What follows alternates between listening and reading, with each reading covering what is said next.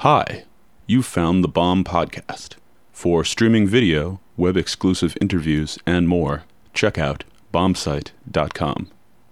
Today's podcast features an interview with novelist Peter Carey by poet Robert Pulido, part of the Bomb Live Writers Series that took place at the New School in New York City in the winter of 2001.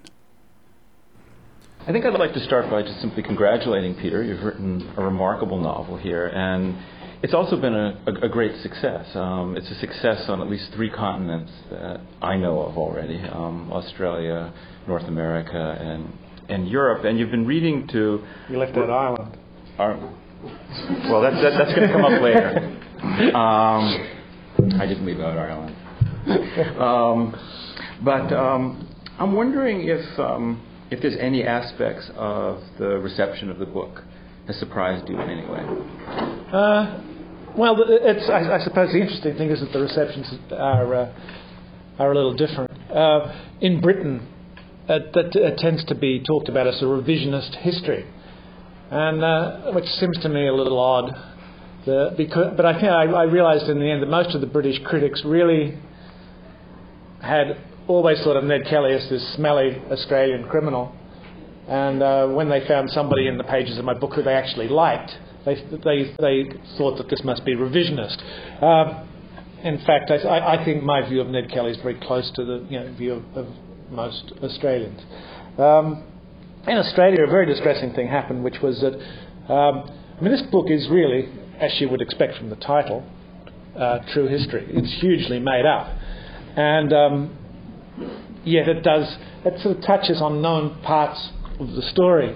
And a lot of the early Australian critics, I think, had no damn idea how made up it was. And so those 3 major reviews really tended to review Ned Kelly, which, of course, for somebody attempting to produce literature is a little disappointing. But fortunately, some younger, more enthusiastic critics came along later who gave me the praise I deserved.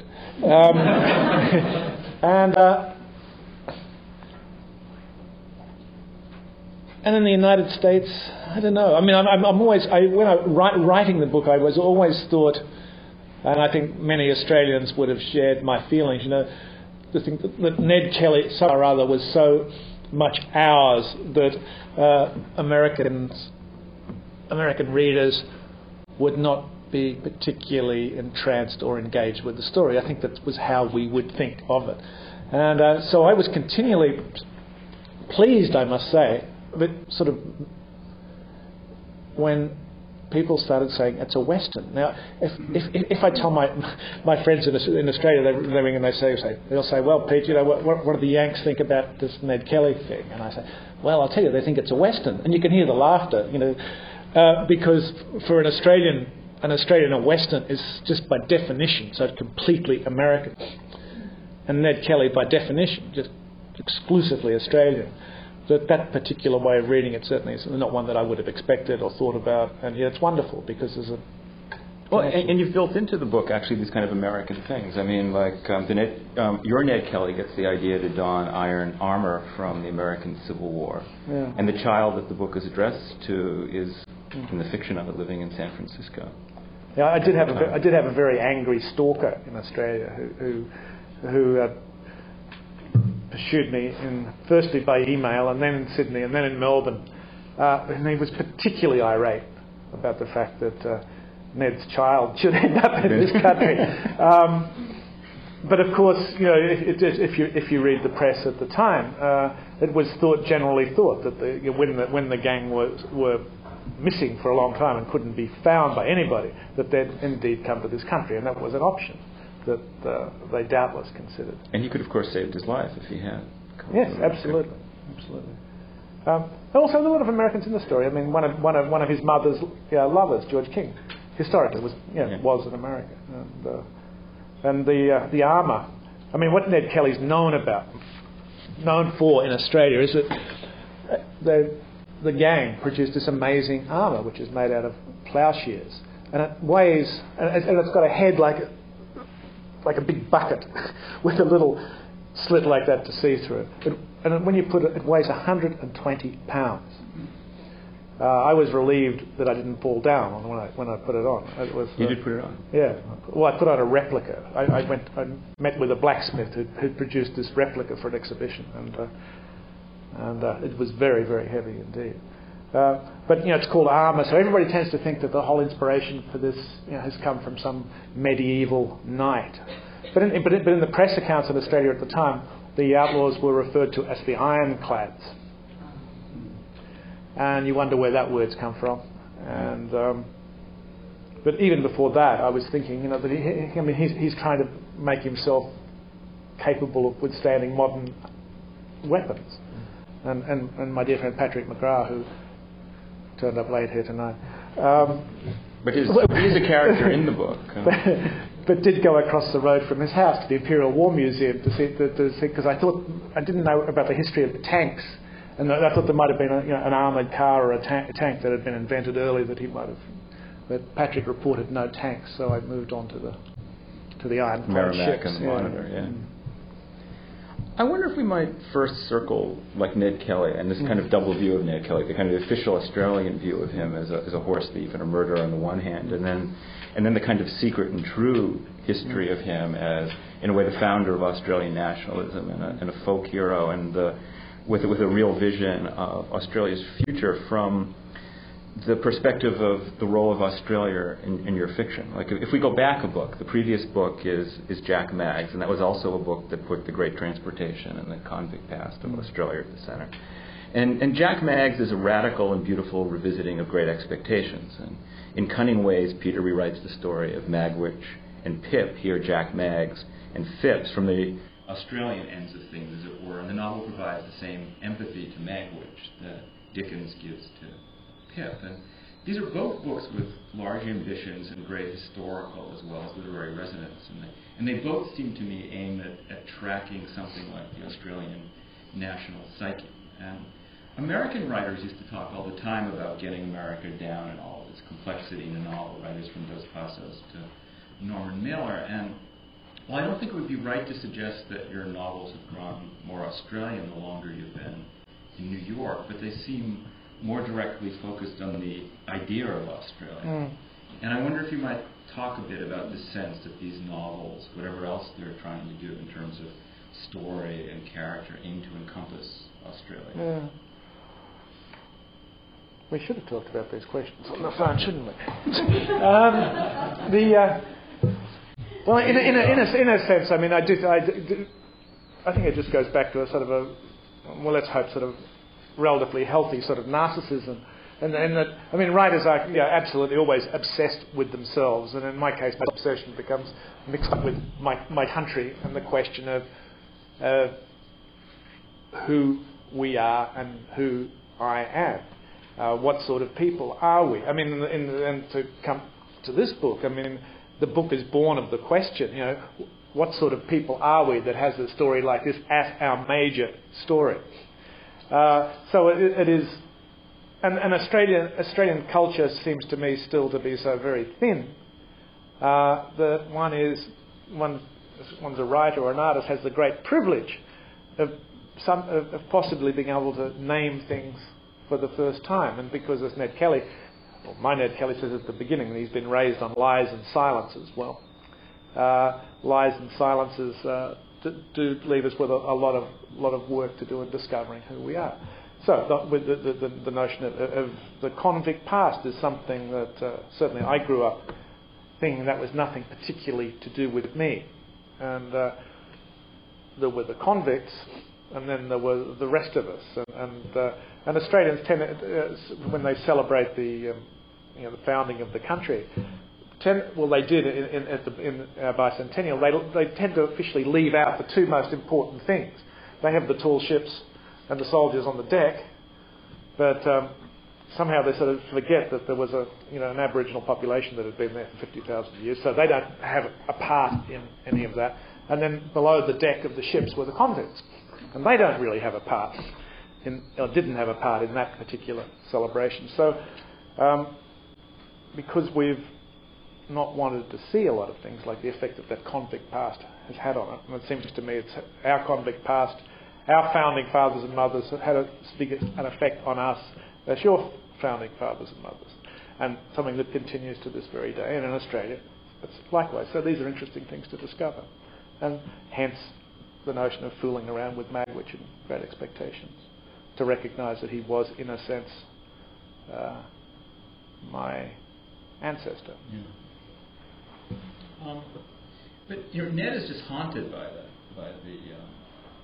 the convict past. I mean, he has this beautiful line: "When our brave parents was ripped from Ireland like teeth from the mouth of their own history, and every dear familiar thing had been abandoned on the docks of Cork or Galway or Dublin, then the Banshee came on board the cursed convict ships." And so he's kind of haunted by this past, but the novel is really addressed to Australia's future, isn't it, in the form of the daughter who's the recipient of the page, isn't it? Well, it is addressed to a better time. It is addressed to a better future. And one of the things he says at the beginning, well, I can barely remember it, is anyway his assumption that all the cruelties and coarse words that you're now about to read will have all passed away. So that child does enable him to be optimistic about circumstances that are very, very oppressive and cruel at the time. And there's these conflicting visions of Australia. I mean, like there's the official vision of Australia, which is the constable's vision and the landowner's vision, in which all of those people kind of collaborate against people like Ned. And then there's Ned's vision that culminates really in this army that he creates at the end of the novel. People like him that he describes as. They arrived in broken cart and drays. There was the type that the Benalla ensign named the most frightful class of people. They couldn't afford to leave their cows and pigs, but they'd done so because we was them and they was us, and we had showed the world what convict blood could do. We proved there weren't no taint. We was of true bone blood and beauty born. That's his line, the last bit: true blood, bone, and beauty born. From his letter. He was no slouch as a writer, not a well-educated man, but.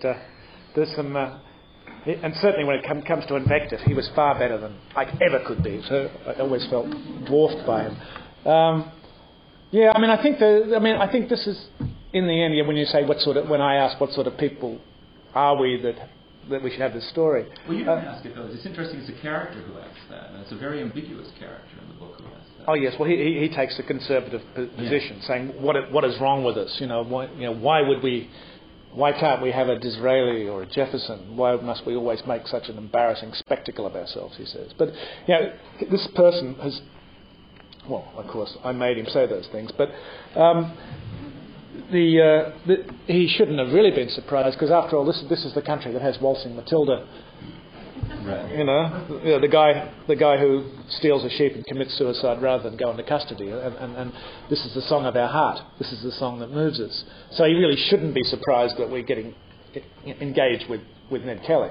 And I think the thing of Australia does begin with this whole notion of the convict seed and the convict stain, and the whole question that lies over the country: can you have a decent society in this place where you start with these terrible people?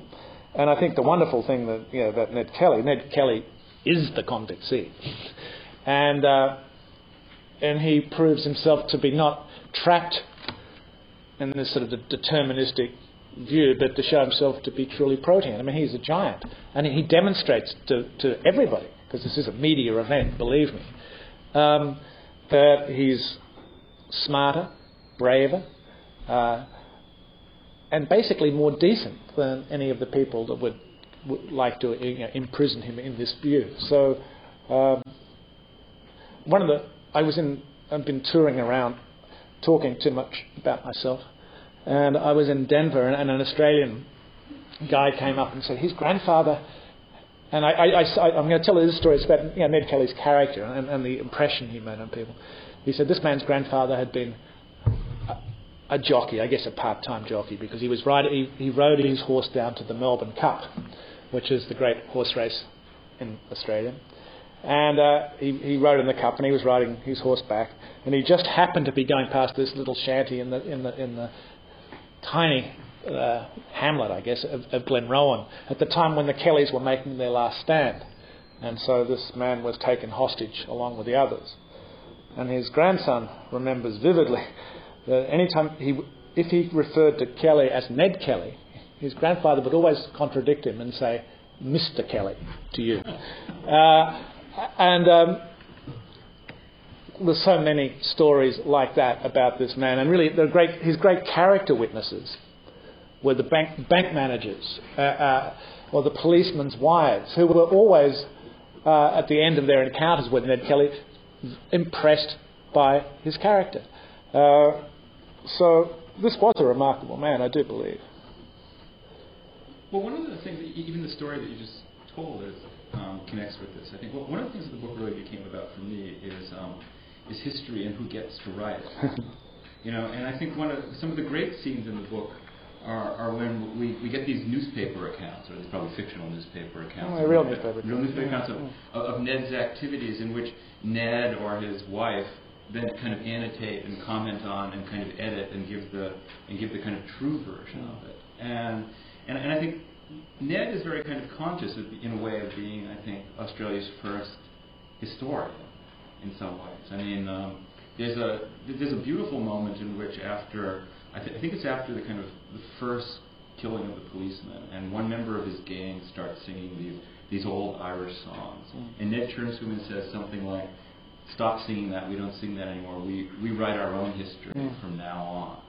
And that's kind of this kind of turning point in that even the history of Ireland, which you mentioned before, is actually inadequate to this new history. It's part of the Molly Maguire that they have to reject to kind of write this true history. And as Ned goes on, I think in that when he gives his first public speech, he says, "In the hut at Faithful's Creek, I see proof that if a man could tell his true history to Australians, he might be believed." But go ahead. Well, I mean, there are two parts of it. I mean, there's the aspect of who writes history, and then there's another just more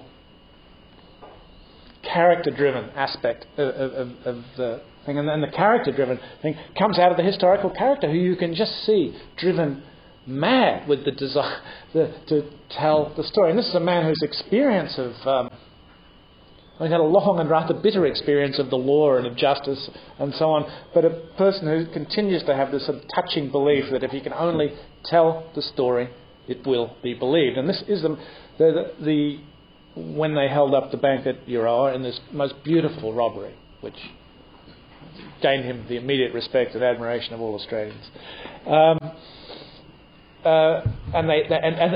they held up. They held these people hostage at this farm. He did address, like a jury, his captives, and he did have an extremely. He swayed the jury in doing this, and I think at that moment he began to have a different idea of himself. You have to think of someone who's been really right at the bottom of the social pecking order. The Irish in Australia at that time there's the Aboriginals and then the Irish, and they had no shoes. They looked down. If you read the newspapers of that time in Australia, they're just filled with these anti-Irish jokes.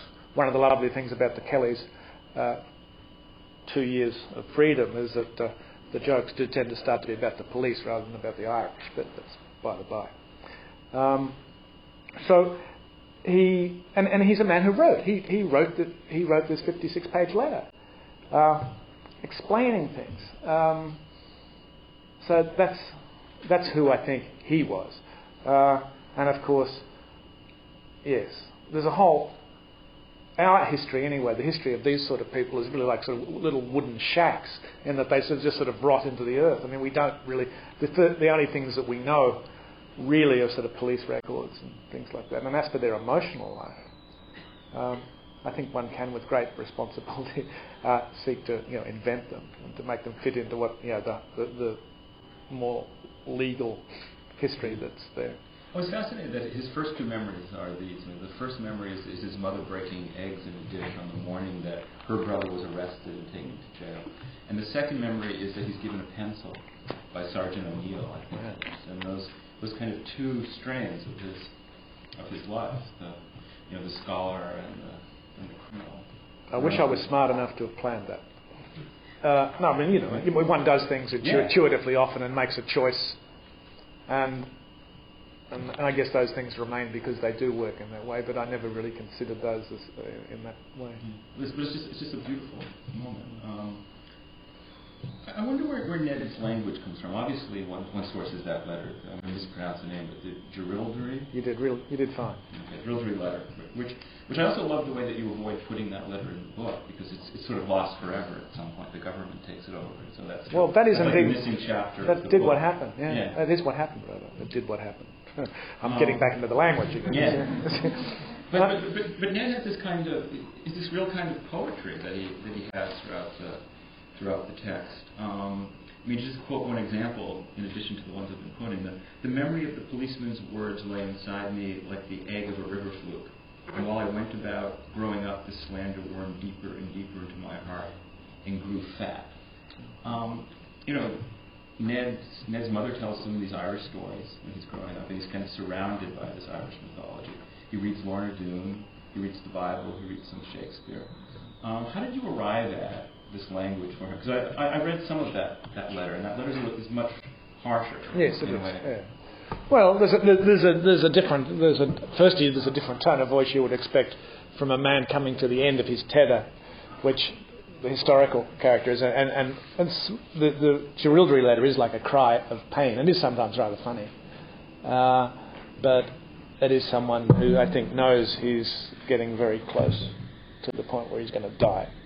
The notion of this is it's written to a daughter. So it will tend to be less harsh. But partly the language was inspired, by his letter, which I first read when I was about 20, and was so impressed with it, I typed up the whole thing in my slow, pecking way. So that was really burned into my brain, I do believe. The other thing is that I went to a small country school in Victoria, probably about 100 miles as the crow flies from where Ned Kelly lived. And a lot of those kids were not particularly well educated. And some of my sense of that voice really comes from the schoolyard at Bacchus Marsh State School, number 28. Because certainly I never felt unsure about the voice. So it's coming from somewhere other than, sort of a parody of Ned Kelly's writing. It doesn't read like parody at all. It doesn't read like pastiche. I mean, when you first told me that you were going to put the novel in his voice, my kind of worry was that it was going to end up like something like Mason and Dixon in some ways. It was going to be this kind of pastiche of an earlier dialect, and to me it reads almost like this kind of genuine instance about outsider art. This thing that's utterly self-contained and sui generis, and you just can't imagine it any other way. Well, I think really when I wanted to write at the very beginning, when I discovered that there were people particularly Faulkner and I Lay Dying, when there were people like that in the world, there is a notion about that book, particularly as I Lay Dying, which was and is still moving to me, which is the notion of giving voice to the voiceless, of making a poetry that comes out of those poor, uneducated, struggling people. So I didn't think about that all the time I was writing this book, but when I finished it, it seemed to me sort of to contain all of the things that had drawn me to literature in the first place. And it's also, the other things that I didn't think about, fortunately, until after it was done. I mean, it's a book that I couldn't have written if I'd not read Joyce. I couldn't have written it if I'd not read Beckett, I don't believe. Have you read Gertrude Stein in connection with this? No, I haven't actually. Because she's the other writer that writes sentences, in fact, like those like arc sentences. Well, it's the thing of leaving out commas is so damn useful that when you start to leave them out and run sentences on, you're in dangerous territory, I think. And I did the first draft like that, and it was very like Ned Kelly and sort of unreadable. And so for most of the book, I used these sort of rough, approximate commas. And it was only at the very end, when everything else was sort of locked in, when the dramatic form of the book was there and the scenes were fully imagined, that I just did a global search and took out the commas and the full stops. and then went back and rebuilt it and rewrote it from there. And the interesting thing about doing it is that what it forces you into is far greater clarity. Commas hide a lot of things, and so the effect was to make the work clearer. And I certainly didn't want to punish readers. One of my fond memories of writing workshops, is, people say, "Well, I didn't want to make it too easy for the reader." Well, in the real world, people don't read our work 3 times with a pen in their hands. So I was really concerned that even though this is a difficult thing to do, that the reader should learn how to do it in the first page or so. It doesn't read difficult. No. Yeah. I also love the way Ned kind of pulls this poetry from the natural world. I mean, like all those metaphors, and I could have read like 100 more. I mean, they're all pulled from the world that he's deeply immersed in as a farmer. There's nothing kind of literary in a way or affected about them. Well, it has to grow out of place. I mean, one of the things that if there are Australians here, and I know there are 1 or 2. I'm not the first person to write about Ned Kelly, but one of the things two things seemed to me that have been largely missing from other work, and one was a sense of his class, and the other was the fact that these are rural people. I mean, what they want horses and they want land, and they are of the land, and all of their obsessions, all of their experience is you have to know about. I mean, I hate horses, but or let's say I'm frightened of horses might be better, and so.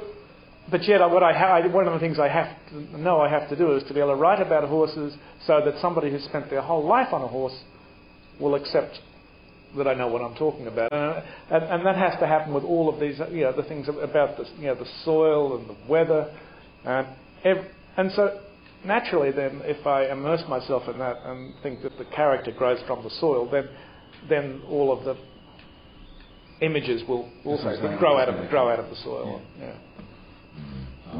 A lot of the reviews that I've read of the book focus on Ned as a very kind of idealized portrait of him, and but when you kind of read the book closely, I mean, it's a very complicated psychological portrait of him. It seems to me, on the one hand, that he's someone who doesn't get along with a single man really in the book, except for his brothers. He tries to kill all of his parents, all of his mother's lovers, including his own father. He feels responsible for his own father's death.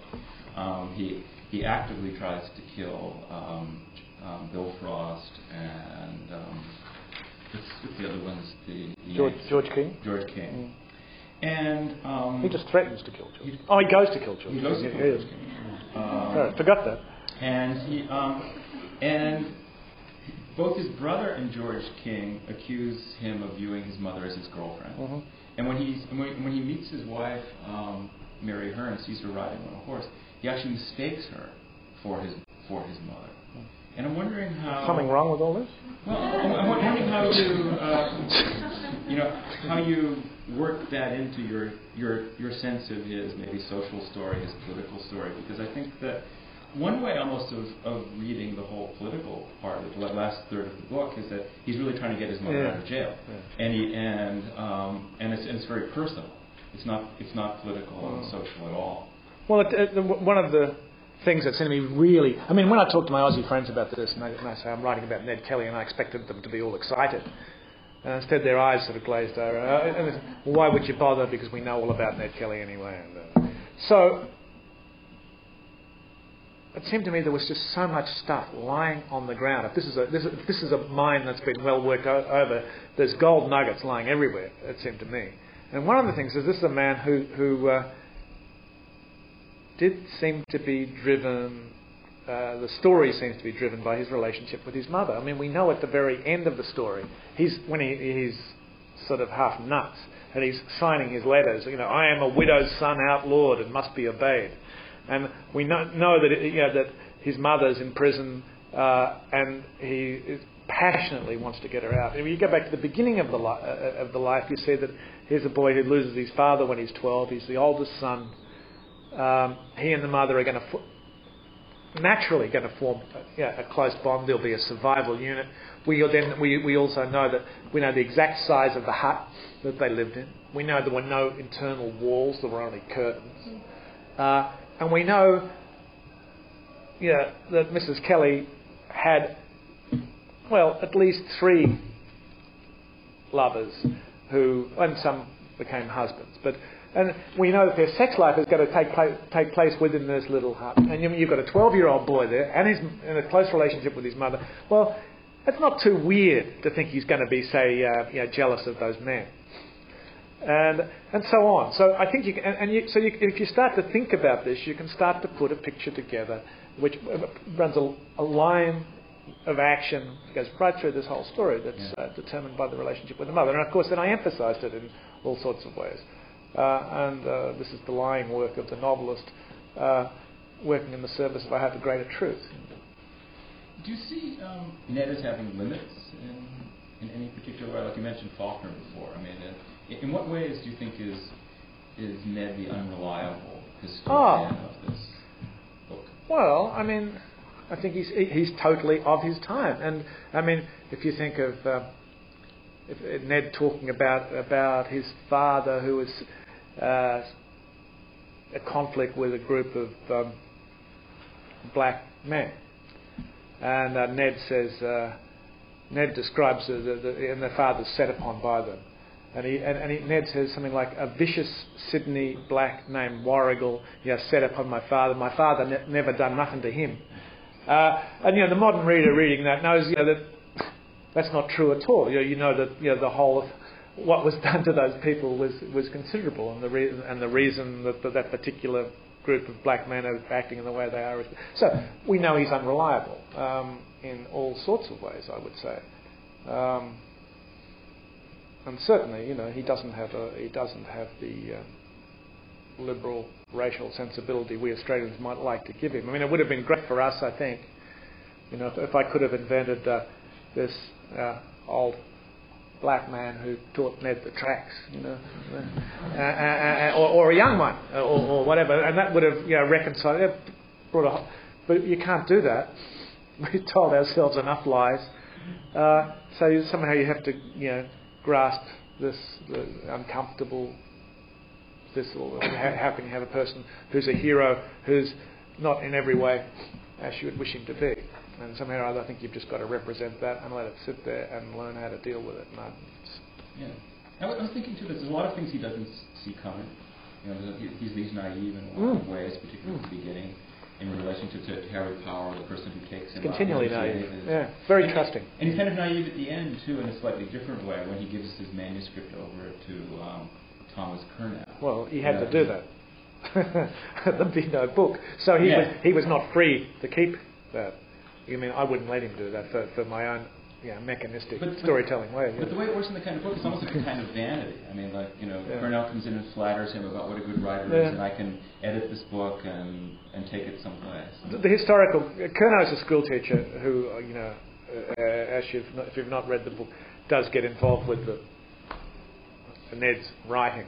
But the historical Curnow did flatter Ned and did trick Ned, and was permitted by Ned to go home to his wife, and then he turns him into So, and I think the historical character was continually trusting of people. There's a Constable Fitzpatrick who's an atrocious person, defended by no one afterwards, who he trusted. Senior Constable Hall, another scoundrel, not a good word spoken about him by anybody, the police included, who Ned trusted. So, Curnow just seemed to be one of the most fascinating figures in the book, though. We might talk about him a little bit more, because he's the person who starts the book in a way. Like the kind of opening, the prologue sort of ends with him walking away with the book that we're reading, and then we're told at the end that the kind of grey marks, I think, that are over the manuscript are are his, and he's the person that asked that question that we spoke of earlier. Why are Australians interested in people like this? So in some sense, he's kind of the voice of official Australia. Well, The voice of the constables and the landowners to a certain extent, and the voice of the trail. But he's also the reason why we have this true history. yeah. And he's also he really was amazingly courageous. And of course he's slight, partially crippled, and he's the person that does what this whole army of police have been unable to do. He can rightly, I think, in view of the society at the time, expect to be looked on as a hero.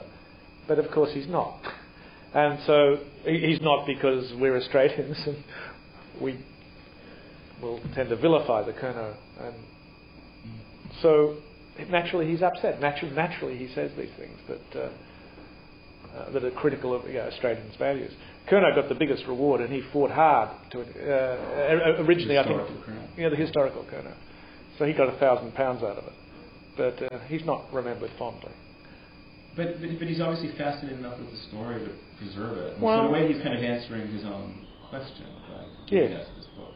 Well, the thing that I thought in having him obsessing over the manuscript was that.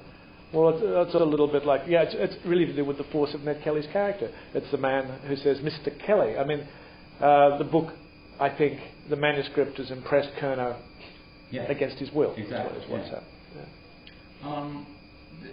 One of the other fascinating things from the book, this is a book, as Peter was saying a few minutes ago, that's really rooted in the land and the soil, but there's the whole kind of supernatural apparatus around the edges of it. There's that Banshee passage that I read before, that the Banshee somehow got him aboard the convict ship. And one of my favorite scenes in the novel is when Ned is called back to Harry Power by this boy, who's presented to us as kind of thin with long, thin fingers and almost like an impossibly gifted rider who takes him to this kind of magical farm. And Harry tells him he might not be a boy of this earth, but a substitute. And he has this strange sister named Caitlin, that Ned first kind of falls in love with and never sees again. But what's fascinating to me about this supernatural aspect of it, it's very much connected to the political vision of the world. Because when Ned arrives at that farmhouse, he sees these fat, well-fed cows, and he says something like, "This gave me a vision of the world when, after justice would be achieved." And I'm wondering how you saw those. And there are others. Like this the boy whose eyes changed color after a gun is fired in his presence, and that's also connected, I think, to the political vision, because at some point, right then, Ned says, "We'll be changed in the fire the same way that the alchemist changed lead into gold." Well, I suppose it's what happened when when the story has these a number of different forces, and one of them was my desire to. I'm continually thinking about the political framework of the book, and I'm also thinking about what sort of culture these people brought with them. And as Australians, we've so much wanted Ned Kelly to be an Aussie that it's been a sort of a year zero situation in the way we've thought about it. We haven't tended to want to imagine what came from Ireland and also what didn't come from Ireland. And so I guess I spent a lot of time reading Irish folk stories and immersing myself in that, thinking that that he would have grown up with those sorts of stories. So, that child in that story, that boy with the thin legs and the long feet, it's sort of like a creature out of an Irish folk story, much modified. So I want to do that. So that's really just trying to represent a way of thinking, and of course. But this is like magic and dread always at the edge of his world. That's probably just my bad character. First,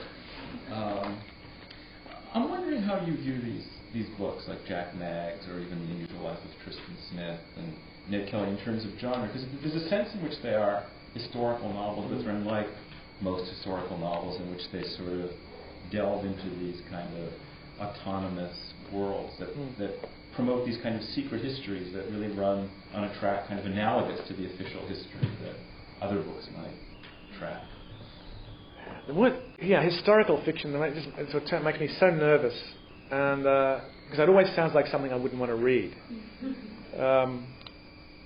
And I never really made any distinction, really, although I have to keep on making it because people keep on talking about historical fiction, but between science fiction or the past, the present, or the future.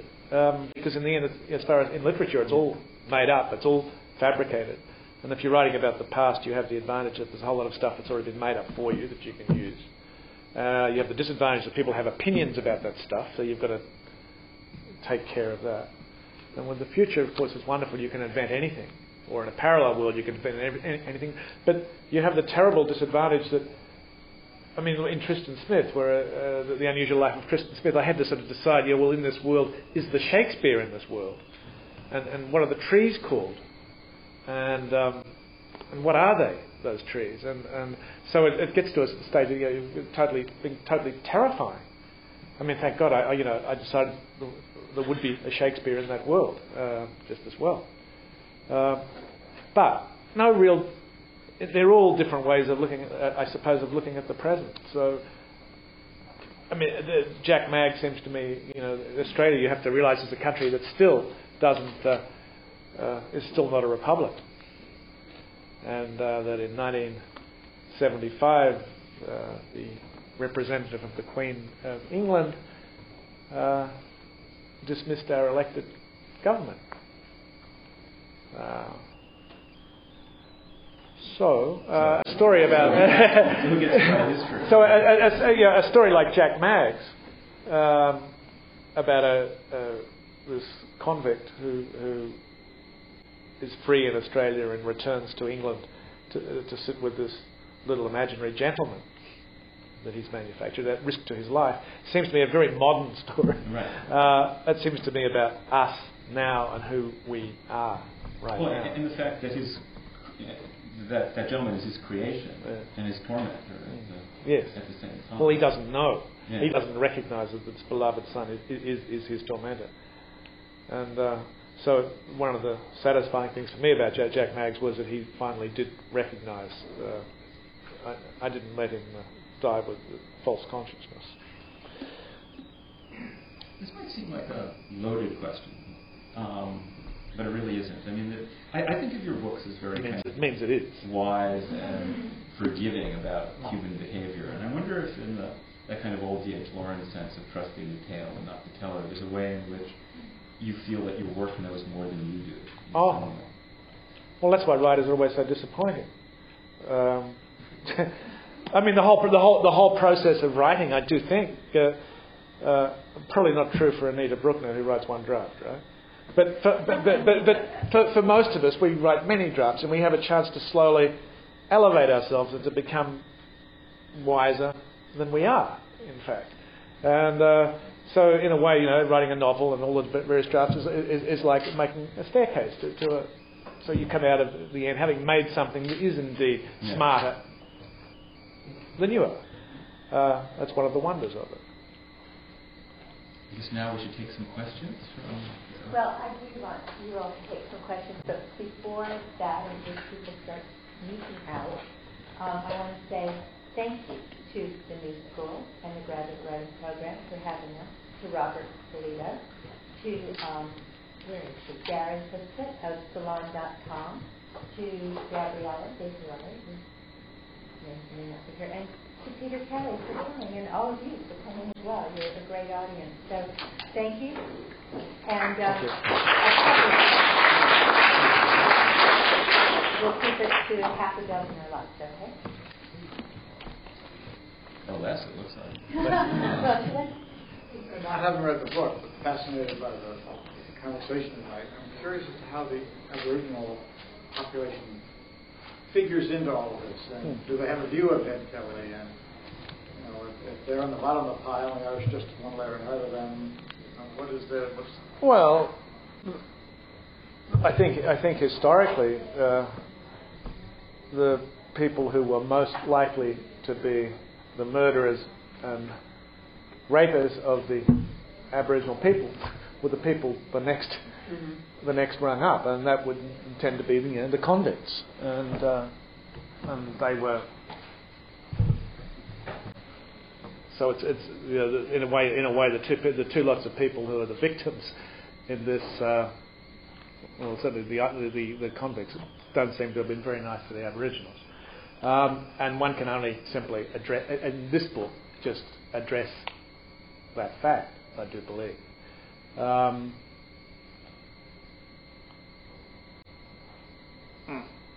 Has this man achieved some kind of mythic status? Among Aboriginals, there is a Ned Kelly. There is, I believe, and Australians love this because it reconciles something. There is meant to be, I think, a sort of a Ned Kelly cargo cult of some sort in northern Australia, and people will often mention this as being, because I think in some way then to have Indigenous people admiring Ned Kelly in that sort of way makes us all feel a lot better. But I wouldn't think that now that Ned Kelly was of any really great importance to Aboriginal people at all.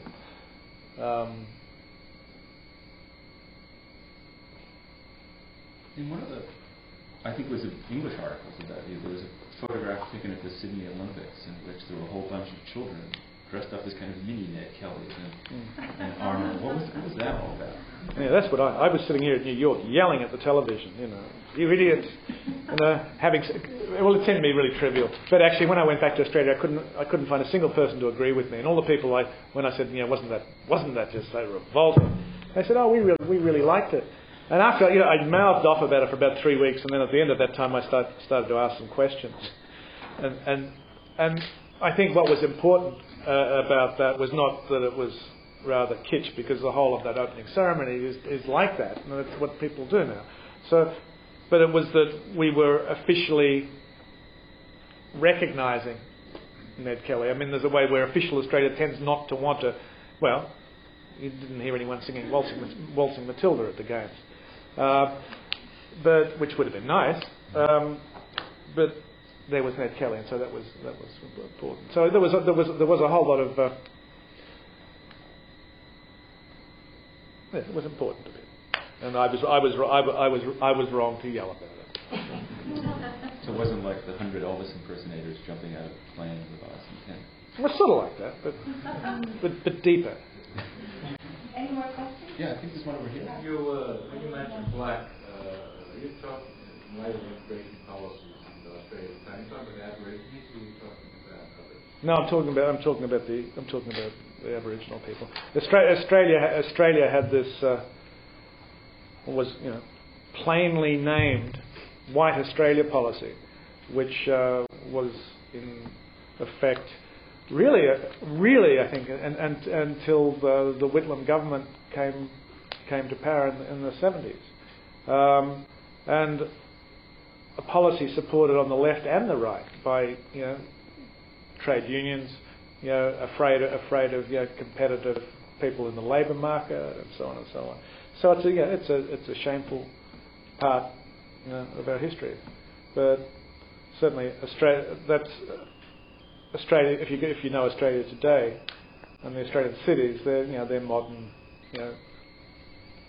multicultural cities. They bear very little resemblance to that Australia that I grew up with. Sort of bizarre roundabout question about. You mentioned, Robert mentioned you've written a lot about Australia after you left there, and I thought a lot of the books that Nabokov wrote. He would always write about Russia, after you left talking it, and also connecting it with. You mentioned sort of a supernatural, presence in Australia. Do you think that sort of heightened in your absence from the country? Because Australia does, have some level of sort of supernaturalness to it, I guess. Does that mean well, the thing about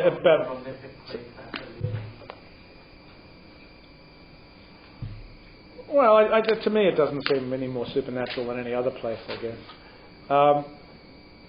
Being away from the country.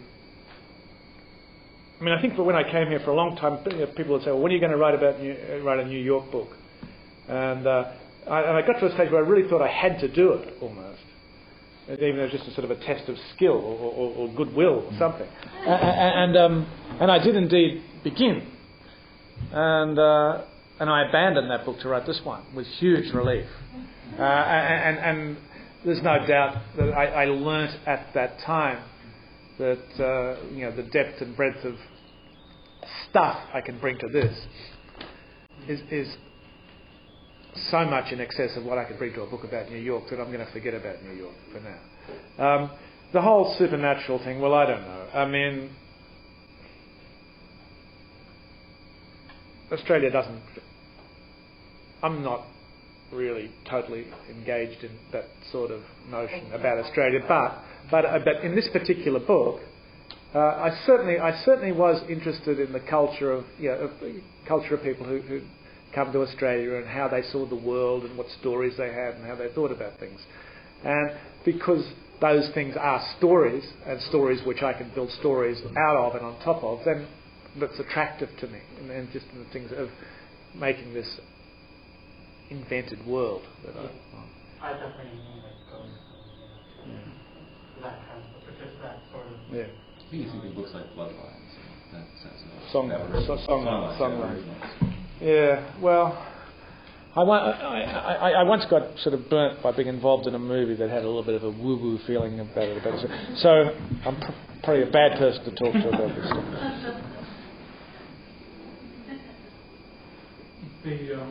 What sort of struck me as interesting paradox in a way that you talked about the sort of thinness of Australian culture and that permits you to make a contribution that can actually be quite sort of strong and maybe strategic in other ways.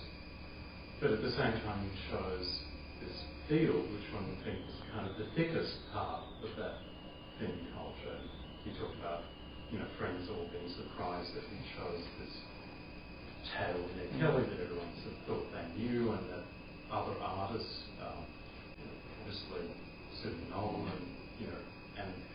and a story which I guess at that moment was very important in a sort of attempt to create national identity rather than to deny it, as maybe an earlier generation had. So it just struck me as an interesting kind of perhaps paradox. Yeah, except that what we think is thick turns out to be really thin. and I think it's not unlike us to have been hesitant to really imagine the emotional life of these characters. And Sidney Nolan's paintings, which are truly extraordinary, and certainly made me think about writing this book again, are not in any way concerned about they're concerned with an icon, literally. So it's the paintings represent Kelly with this sort of stylized bucket head to this big black square head. It's very surreal. And and you can often see the landscape through it. So it isn't really his project isn't really at all to do with character. It isn't at all the emotional. They are not devoid of emotion, but not the emotional life of the character in that way. So, and I think it rather suited us that that we would have this sort of armoured male figure, and that we didn't really want to think about much about what was inside the armour. I think that feels sort of like us in a way. So anyway, I think it's meant to be thick. I mean, I think it should be a thick bit of the culture, but it didn't seem to me when I got into it. You just heard Peter Carey being interviewed by Robert Polito, part of the Bomb Live Writers Series that took place at the New School in New York City in the winter of 2001. For streaming video, web-exclusive interviews, and more, check out bombsite.com.